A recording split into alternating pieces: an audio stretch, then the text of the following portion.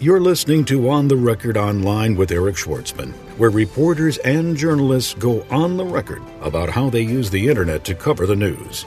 For the latest trends, tips, and tactics on how the web shapes popular opinion, subscribe to our RSS news feed or visit us online at www.ipressroom.com.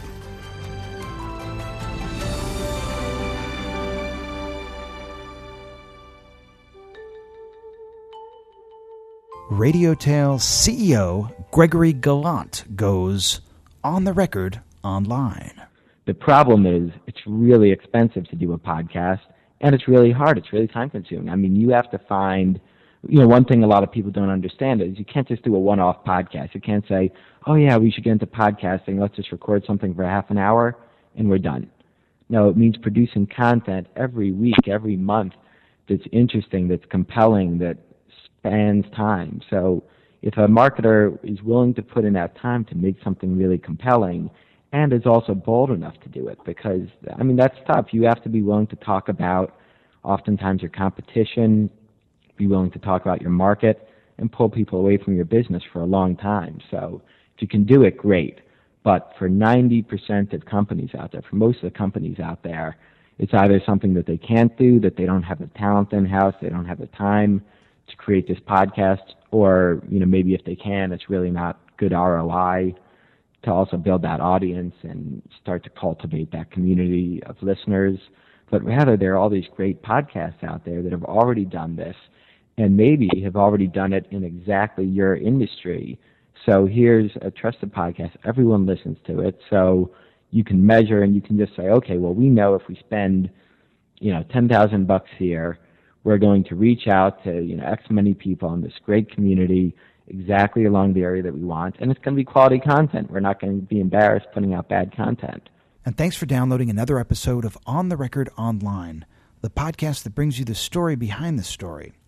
If this is your first time listening to the podcast, we do in-depth one-on-one interviews with journalists from the mainstream media, and from time to time we also talk to bloggers, podcasters, and newsmakers about how technology is changing and threatening to disrupt the mainstream media business as we know it.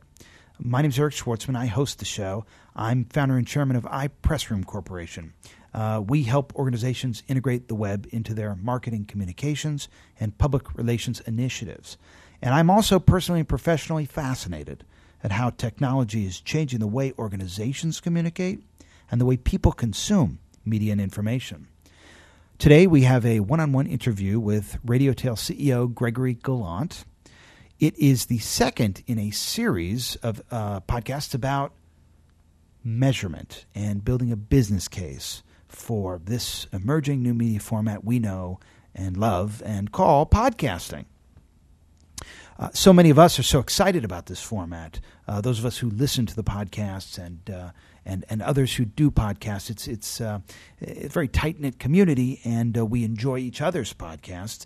But when we get in front of a audience of executives or decision makers who may not be as familiar with podcasts and who may not be as appreciative of the format, we're often asked to build a business case. Why should I podcast? What's the benefit? I know I'm getting something out of my trade show attendance. I know I'm getting something out of my TV advertisements. I know I'm getting something out of those billboards I drive around town. God only knows what, but something. So I'll continue to pay for that. But why should I pay for a podcast? And obviously, when that question's asked, typically you have to be able to respond with numbers. And that's where measurement comes in. And so what I'm doing is a series of podcasts on podcast measurement to help you better understand and appreciate how to get your arms around the numbers and how to tell the quantitative story of the value of podcasting. I'm going to be doing all these episodes dedicated to measurement leading up to Podcast Expo, which is going to be late September in Ontario, California. And I'm actually going to do a presentation there about podcast measurement and about building a business case. And I hope to assemble a lot of the information that comes out of these podcasts here into a white paper, assuming I have the time to do that prior to the show. If you want to subscribe to the podcast, you can get it at www.ontherecordpodcast.com. If you have questions, comments, or feedback, you can either post it to my blog at www.spinfluencer.com, or you can send me an email at eric@ontherecordpodcast.com.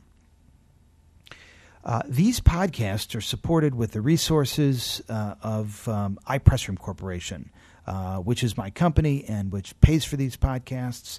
And, it's not just me that makes these podcasts. We have people in the office who help with the research and the booking of the guests. There are people who help with the transcribing of the notes. It's quite an operation. It's not a one-man band over here. And, all the time and energy is, of course, financed by iPressroom Corporation.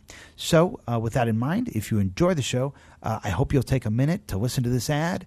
And then we're going to get on to the interview with Gregory Gallant. As always, it comes to you entirely unedited after this. Don't be left behind. Get the latest online PR tools and services from iPressroom. Powerful, easy to use, available on demand. Extend your sphere of influence online with iPressroom, tools for online media centers, virtual private press rooms, RSS news feeds, podcasts, and more at www.ipressroom.com. iPressroom, always on, even when you're off. Greg, thanks so much for doing this. My pleasure. Tell us a little bit about RadioTail. Specifically, walk us through the customized podcast statistics reporting that is built into the application. Sure. We started RadioTail about a year ago. Soon after starting a podcast of our own, I was at CNN.com before this, and I launched Venture Voice to interview entrepreneurs and get their story. And we quickly were looking for the business model behind this, and we saw that there really wasn't anyone out there providing a platform to scale podcasts and to really make it a viable ad environment. So we set out to build a dynamic ad insertion system for podcasts in addition to a podcast ad network. And what we did almost as a prerequisite for our system was create a podcast metric system. So what that means is a system that's specifically geared to measure how media files for podcasts are accessed. So we built that system and we went out, in addition to the dynamic ad system, and we went out to podcasters and to large media companies that were podcasting. And we found that this little piece of our business, the metrics piece, which we thought was more of a prerequisite, turned out to be a huge value because a lot of people were just using web metric systems. And the standard web metric system someone uses is meant to track how someone interacts with a website within a browser. And of course, with podcasts, many of your users don't ever go through a browser onto your website. They might find you through a podcast directory like Yahoo Podcasts, or even more often, they might find you through iTunes and subscribe in iTunes, so they've never gone to your website. So the challenge is to track those media files specifically, not just to mesh it in with the rest of your web stats. Now, obviously, it's a pretty competitive environment out there. There's other people doing similar types of things. In terms of measurement for podcasting, how do you differentiate RadioTail from the other offerings for measurement that are out there? It's a great point. We weren't the only ones to come up with this idea about a year ago. And what we've seen is we've approached this really half from the perspective of a podcaster, being podcasters ourselves, and being in New York and talking to the ad community, getting a good feel for the metrics that they're going to demand. So on one end, we made these statistics really easy for podcasters to get a good feel for how their podcast is being accessed. They can view their stats on a universal level, meaning that for each podcast they have, they can view the aggregate statistics of how their podcast is being viewed or being used across all their episodes. And then they can also delve and dig into each individual episode and break out the stats for every single episode. And all of this in a real-time environment. So as your podcast is being hit, after you just release it, you can compulsively check your stats, which is something that a lot of podcasters seem to relate to. And then another piece that we saw for what the advertisers demanded is that there are these big media files out there for podcasts. So with the web in general, you never had a problem thinking, is a download complete or partial, how much they download, because an image would just download really quickly over a high-speed connection. With media files, with these podcast media files, they're big. They're 40 megs. You know how big these things can get. So a lot of users will only download part of it because they'll sample it through a program like iTunes, where they'll only download about the first minute to give them a feel for what the podcast is and not download the rest. So we can really delve into that. We can tell who downloaded that first minute, who downloaded the whole podcast, and even more importantly, if there was an ad in that first minute, we can tell that that ad was downloaded during that sampling, whereas if the ad is 5 minutes in and the person only downloads the first minute, we can tell that they didn't download that ad. So we can really start to get these metrics that both advertisers demand and that podcasters can use to get a feel for how their show is going and get a good feel for their audience. And how does it work? If I want to use RadioTail to measure my audience, what do I do? We have two different solutions for podcasters. One is if a podcaster just wants to use us for statistics and maybe or maybe not wants to develop a business relationship with us, they can try our free solution, which we let people into right now. It's in working beta where we have many podcasters using it already. And with that, they can just simply set up a redirect through all their media files so that we can track in our system how people are accessing their media files and give those podcasters real-time access to their statistics. The other package that we have is a system that does total media file management. So it hosts a media file, it gets statistics on the media file, and when there are ad campaigns, it does dynamic insertion into the media file. For those that don't know, just to clarify, what is a redirect? What does that mean? That means that you allow, when the user requests a file, so let's say you have iTunes, and iTunes goes to download On the Record. It's your favorite show, so it goes to download On the Record. It'll simply pass through another server before hitting the actual file. So that way it lets that third-party server collect statistics on that, but at the same time, that third-party server doesn't have to bear the full load of serving the file, so a solution like that can be offered for free. I see. So let me ask you something. You know, you see so much waste in the business of media and advertising. Just the other day I was actually on the beach and I saw planes flying by dragging they were dragging signs to watch a certain television show that night on TV. And then later, same weekend, I saw in front of the park, they were driving one of those moving billboards. And I just thought, boy, the politics behind that certainly are quite divisive. Using up oil and taking up space to drive a billboard around. But, these are tried and true practices, so they are rewarded with budget dollars. When you come to the table with something new, like new media, like a podcast, how do you make the argument with the numbers that it's a good buy? That's a great question. And the funny thing is that podcasting, it can be measured better than any of those tactics you're talking about. And, of course, it's much more specific. But as you said, it's new. That's a challenge. So one of the big parts is just to educate advertisers. That's what we find when we go into meetings with advertisers. It's not a kind of meeting where we're spending them trying to sell them on us versus one of our competitors and, why our property is the best. Most of it's explaining what podcasting is all about. And the thing to communicate these media properties are and how intimate the connection is, which means in advertising speak, they call it engagement now. But that's kind of a debatable term in the industry. But basically, you're connecting with users for a really long time. When I was at CNN, we'd fight to keep people on the website for a few minutes. With podcasts, a lot of times you can tell that these listeners are staying for whole interviews that can last 20 minutes, 40 minutes, 60 minutes. It's because it's a rich media, it's very much more, it's just a much higher engagement. The person is listening to the people speak. They almost feel like, it's just like being on a telephone call with people or seeing people in person. And you can tell that if you read message boards out there, if you look at the little wars that go on in the podcast community, people are passionate about who they're listening to, and this is stuff you can really point to. So at the end of the day, when you're sitting down with these advertisers, you have to get them excited. You have to tell the story of just all the people out there who are excited about podcasts, who are using it throughout their day. And in fact, one of the other interesting things with podcasting is you can reach people in a niche environment at times you never could before. So if you used to want to reach people during their commute, the hours that they're spending in traffic, you used to have to go on the radio, which, as he said, is as bad as flying planes over people's head. You have no clue who you're reaching. The measurement stinks. With podcasting, all of a sudden, you can get people in the car, and they're, if they're listening to this show, they're interested in media. They're, probably have a certain income bracket. I mean, they have an iPod or some other MP3 player. So all of a sudden, you can reach people throughout the day in these portable environments and these highly engaged communities very easily. Now, Greg, you worked for a while at New Light Associates, and they have $120 million under management. They're a VC firm, so I got to think that you're a numbers guy. Give us some hard numbers. I mean, give us something to hang our hat on. What does it cost? What should it cost?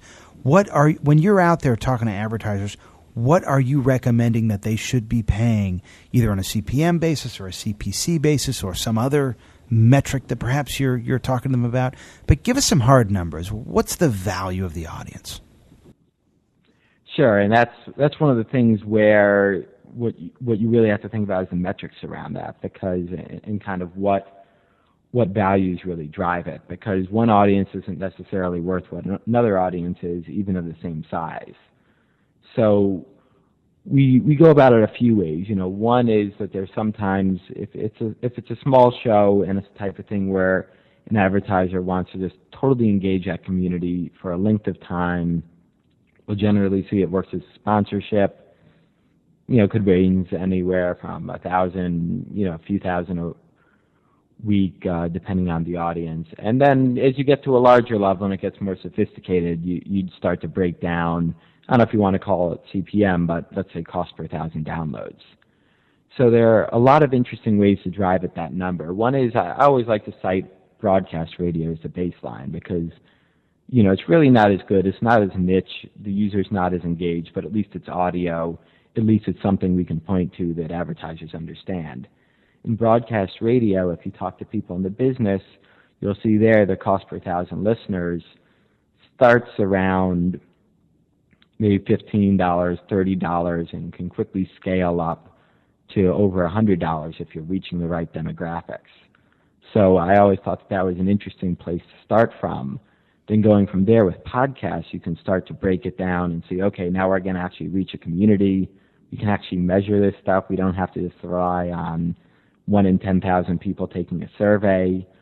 So to me, you can argue for those CPMs to start to get up there, into the high double digits, into the triple digits in some cases, because you can start to break down these audiences. In terms of finding that one CPM number, I mean, that's what everyone loves to try to figure out, and that's what you want really people to throw out the number for. But you can't really do that, because, even if you look at banner ads, which have been around, for, 10 years, 15 years now, there's no one banner ad CPM, because you can go on some websites where the audience is broad and uninteresting, and then you can go to other websites like CNET or gadget websites, and you'll see the CPMs for those banner ads are going to be 10 times the CPMs for banner ads on other sites. So it's still a measure, where you have to kind of feel out what audience you're reaching. Maybe you want to look at comparative subject matter or media properties that reach comparative subject matter. But what you really want to do is you have to kind of take that combination of the very specific audience that you're reaching and what that audience is worth, and then also how you're reaching them, that make the argument that you're reaching them in that really engaged manner.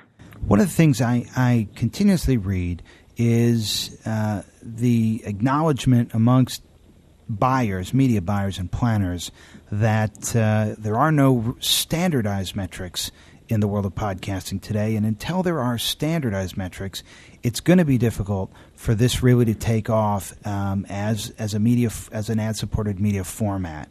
Now, obviously, you have an interest in seeing your metrics become a standard. There are others who have that interest as well, but what you're saying here effectively is there can be no standards, because each audience needs to be measured against different standards.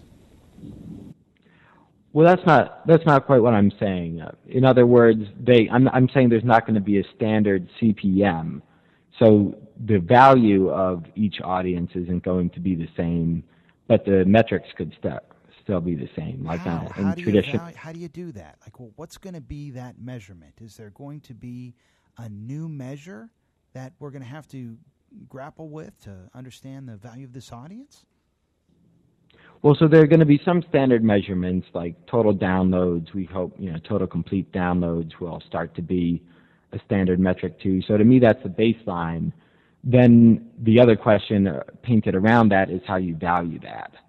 So, I think the standard metrics are going to be those total downloads, starting to look at repeat downloads, repeat users, types of metrics like that. Then the second part of that is, what should the cost be? And there's no market where the cost for every media property is the same, because you have to take those metrics and you have to look at, okay, well, what's the subject matter now that we're reaching? Who are these people in the audience now? Well, clearly, in the world of television, there are certain, the advertisers crave the young viewers, but in the world of podcasting, it seems as though your audience is selected more by a psychographic profile than a demographic profile. Would you agree? That seems to be the driver, but they often coincide. So a lot of topics, like technology, everyone's interested in technology, but you're not hard-pressed to guess the demographics of a technology podcast. It's probably 90% male, 25 to 35, or that standard area. So they tend to coincide in many cases, Now, you've been doing this when did you launch Radio Tale? We launched it in June 2005. So any big surprises? I mean, from the day that you said, I'm going to launch this venture, we're going to go in this direction, anything that has been really a departure from what you thought would be the norm? There have been a lot of surprises in podcasting for me. One thing was I knew iTunes was going to be influential. I didn't know it would be this influential, that it's just currently really dominating. There's I can't think of any other podcast directory that has any kind of influence in comparison to iTunes. So I think podcasters, whereas when I started were looking at all these different podcast directories, now podcasters, I think, are well advised to focus 90% of their time thinking about how their podcast presents at iTunes. And also how quickly large media companies would jump into this. I thought that it would be the realm of independent podcasters for at least a year, but it's turned out that it's gotten very competitive, which I think is a good thing. It pushes everyone to break to a higher standard and gives them more legitimacy. In fact, if you look on the front page of the New York Times, a couple months ago they were advertising their podcasts, and every single media property pretty much now is advertising their own podcasts in the paper. So I think that's been a great thing for podcasting, just, the quick acceptance of it from media companies, and now it puts us on a level playing field. That's a great distinction, because it seems to me that mainstream media outlets that launch a podcast have a market advantage over independent podcasters because they can promote it in their print or their broadcast media. Yeah, you definitely think that, and they definitely do, except the interesting thing is that they don't have a huge advantage. So if you look at organically grown podcasts, and then you look, from independent people who really understand the medium, and you look at some media properties that do it badly, where they just kind of say, okay, let's just start reading off some of our stories and throw them out there. You can see that oftentimes on the iTunes charts, the independent podcasters beat out, and the media companies that do well with it are the ones who really spend a lot of time understanding the medium and put a lot of resources behind it. So it still seems to be the kind of thing where media companies have to work pretty hard to compete with independent podcasters. It's not just a shoo-in. A lot of people thought, okay, if I'm doing a podcast about entrepreneurship and an entrepreneurship-based magazine releases a podcast, they're just going to dominate the space, and I'm going to be insignificant now. And it turns out, if you look at these narrow areas, that's not the case. The media companies still have to work for it. Well, let's talk about that, because the name of your company is Radio Tale. Is that a play on long tail? Exactly. So explain to me what your idea was for the business from a strategic standpoint when you came up with this name, Radio Tail. What does that mean? Sure. So the long tail says that if you start to aggregate all these real niche areas, that while any of the niche areas aren't going to be as significant as a very popular subject, like general news, but all the niche areas in aggregate are going to be both have more people interested in them and also be more valuable because it's such a more segmented market. So we've seen that if you look at traditional rich media, and let's just say audio specifically, it's conventionally been things that are mass popularity. So you look at any radio market, and so many of the stations are top 40, weather and traffic, because they have to be. It's a geographic region. You're limited in the number of radio stations you can have. It costs a lot of money to do a radio station. So you can never launch a radio show for a real niche topic. With podcasting, that all changed. So now you can launch podcasts, and it can be aimed at 10 people. It can be aimed at 5 people. It doesn't cost. It costs barely anything to produce it, very little to distribute and to promote it. So what we saw with podcasting was all of a sudden it's a long tail of radio, and now a video too, where you can have all these great niche areas and our challenge as an ad company is to start serving across that long tail, and in many cases aggregating those smaller shows along various interests to make it interesting to advertisers and let advertisers approach this long tail. So I just want to play devil's advocate here for a moment, because it was actually a lunch that I set up between Chris Anderson and Robbie Van Atabey, who was then CEO of a music downloading company that led to the original long tail story that ran in the magazine prior to the book. And at the time, what had happened was Robbie said to Chris, hey, we have umpteen thousand songs on our network. What percentage do you think gets played on a monthly basis? And the answer, which Chris gave and which pretty much every music executive had given up to after that time, this was like a stock question when he had meetings with people, they would typically say around 20, the old 80-20 rule. And the answer was, in fact, 98%. And it was that actually led to Chris then going over to Netflix and Amazon and coming up with this interesting long-tail theory.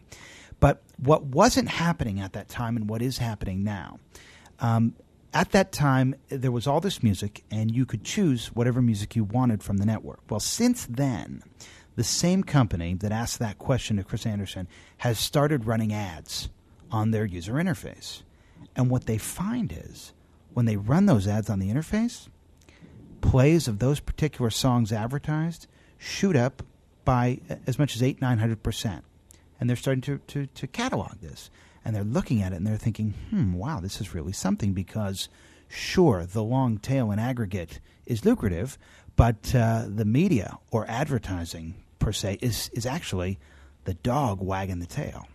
And so that's why I originally said to you, when you look at an organization like the New York Times or the New York Times Syndicate or Tribune Media, these megaopolies that have a presence in broadcast television and cable television and print. I mean, it just seems like, if they get it together and they put together a great show, how could anybody compete? I think about a personality like a Maureen Dowd, who's obviously so revered and people actually subscribe to the New York Times just to get her. I mean, what happens to a snarky show like what's the show with the gal who recently left? Oh, Rocket Boom? Yeah, what happens to a show like that when Maureen Dowd decides she wants to do a quirky take on the news? Or what happens when Amy Poehler at Saturday Night Live decides they're going to do it? I mean, it seems like the production value, the ingenuity, the wit is so much keener from those individuals. I just can't imagine, how regular independents would compete. Now, that's not to say there's not going to be the breakaway, greats in every category, because certainly there are going to be. I mean, look at the guy on Daily Kos, I always pronounce it wrong, but when I was talking actually to Rick over at FeedBurner, he had mentioned that this guy made it from a blog to Meet the Press, which is unheard of. I mean, that never would have happened prior to podcasting. But I just wonder if this whole long tail phenomenon isn't ultimately going to be canceled out by the reach and frequency of mainstream media. It's a great point, and I think that's one of the things we'd be remiss not to kind of wrestle with in a discussion of the long tail. But if you look at it, and even if you look at other forms of media today, it's all about how niche the content is. So, the question comes down to, would I rather, if I'm in new media, would I rather listen to you doing a new media podcast that's aimed at the 10,000 people in the industry? Meanwhile, the New York Times could never afford to do a podcast aimed at 10,000 people. The economics just don't work for a huge media company. Or if they did, it'd be a radical departure from the way that large media companies typically operate. So I might be able to listen to something with great production values done by the New York Times on very general interests, or I could listen to something that affects, the 10,000 people in my industry. And I'd rather hear about my industry. And I think the other interesting thing with podcasting is that, I've looked a lot into, because we'll talk with media companies and you talk with scaling this content. So you look at like the marginal value of the quality. So what I find is that you can usually get to like that kind of 80-90% quality with about $1,000 and a little bit of experience. And then to get from like that 90% to 100%, there you have to start to spend tens of thousands building studios, getting audio engineers or video editors. And oftentimes the difference between that 90% and the 100% doesn't make up for the quality of the content. So, for most listeners, you'd rather hear something that really appeals to you and maybe is a little rough around the edges, but overall pretty well done, than something that's perfectly produced and also, for the most part, uninteresting. So this is a wonderful point you make. The idea that, this program, for example, appeals to a niche audience. It's never going to be a viable program for an advertiser to reach a broad audience. It could help you reach a niche audience, but not a broad audience. So in the world of advertising, where typically reach is your inventory, how do you decide, if you're a brand marketer considering podcasting, whether or not to go with sponsoring podcasts of other people on an advertising basis, or whether or not to just create your own marketer-generated podcast where you're discussing subjects that would be of interest to your potential customers? Well, so that's a really good question, because that's a question you get from advertisers. And straight out, every single advertiser, in theory, would prefer to do their own podcast, to have everyone listen to it, and to never sponsor another podcast. The problem is it's really expensive to do a podcast, and it's really hard. It's really time-consuming. I mean, you have to find, one thing a lot of people don't understand is you can't just do a one-off podcast. You can't say, oh, yeah, we should get into podcasting. Let's just record something for half an hour, and we're done. No, it means producing content every week, every month that's interesting, that's compelling, that spans time. So if a marketer is willing to put in that time to make something really compelling, and is also bold enough to do it, because, that's tough. You have to be willing to talk about, oftentimes, your competition, be willing to talk about your market, and pull people away from your business for a long time. So if you can do it, great. But for 90% of companies out there, for most of the companies out there, it's either something that they can't do, that they don't have the talent in-house, they don't have the time to create this podcast, or, maybe if they can, it's really not good ROI to also build that audience and start to cultivate that community of listeners. But rather, there are all these great podcasts out there that have already done this, and maybe have already done it in exactly your industry. So here's a trusted podcast. Everyone listens to it. So you can measure and you can just say, okay, well, we know if we spend, $10,000 here, we're going to reach out to, X many people in this great community exactly along the area that we want, and it's going to be quality content. We're not going to be embarrassed putting out bad content. So it's a simple, it's an art. They should look at it for ROI. How am I going to do better for myself? And oftentimes it makes more sense to find a media property out there than create your own. It's the difference between saying we're going to advertise in a newspaper or we're going to run our own newsletter. Sure, a lot of companies use newsletters, but it doesn't have the efficiency and it doesn't have the quick usage that another media property has. So, Greg, when you're meeting with an advertiser and you have this discussion and the decision is made, hey, we're going to advertise. We're not going to do our own show. We want to buy advertising time in some of the podcasts you represent. What is the metric by which you value the audience? Is it a CPM? So if we're doing a large-scale campaign, one thing to bring up, too, is it's not necessarily mutually exclusive. Sometimes it works for a marketer to do their own podcast and then even advertise their own podcast and other podcasts. But getting beyond that, if we're doing a large-scale campaign and not just a couple podcasts here and there, we'll break it down to a cost per thousand download. And then, honestly, it's still a little bit of the Wild West with that. There is no standard. But we're creative. Sometimes it comes down to figuring out, okay, well, are you looking to do something really broad here where maybe there's a bit of a lower CPM, or is this a really niche community where, we're able to reach this great group that's in a lot of demand and that drives it up. So ultimately, it's really supply and demand. Do you think that, or do you make the argument that somehow if they listen longer or in some way a podcast is more valuable than other media? I think that's a great point. If you look at CNN.com or a lot of the other places you go to, a lot of websites struggle to keep people for a few minutes. With podcasting, it's much higher engagement, and there's much more intimacy and kind of level of association that people have with the media property. So it's a great point in talking with advertisers that they're tapping into this community of people who are making serious time investments in this media property. And also that it lets them reach users at times they could never reach them before. So if you advertise on a website, you can only get them in front of their computer. The reason Home Depot today is the largest advertiser in radio is because they want to reach you in your car, in your commute, because it might be valuable to have you say, oh, let me stop at Home Depot on my way home.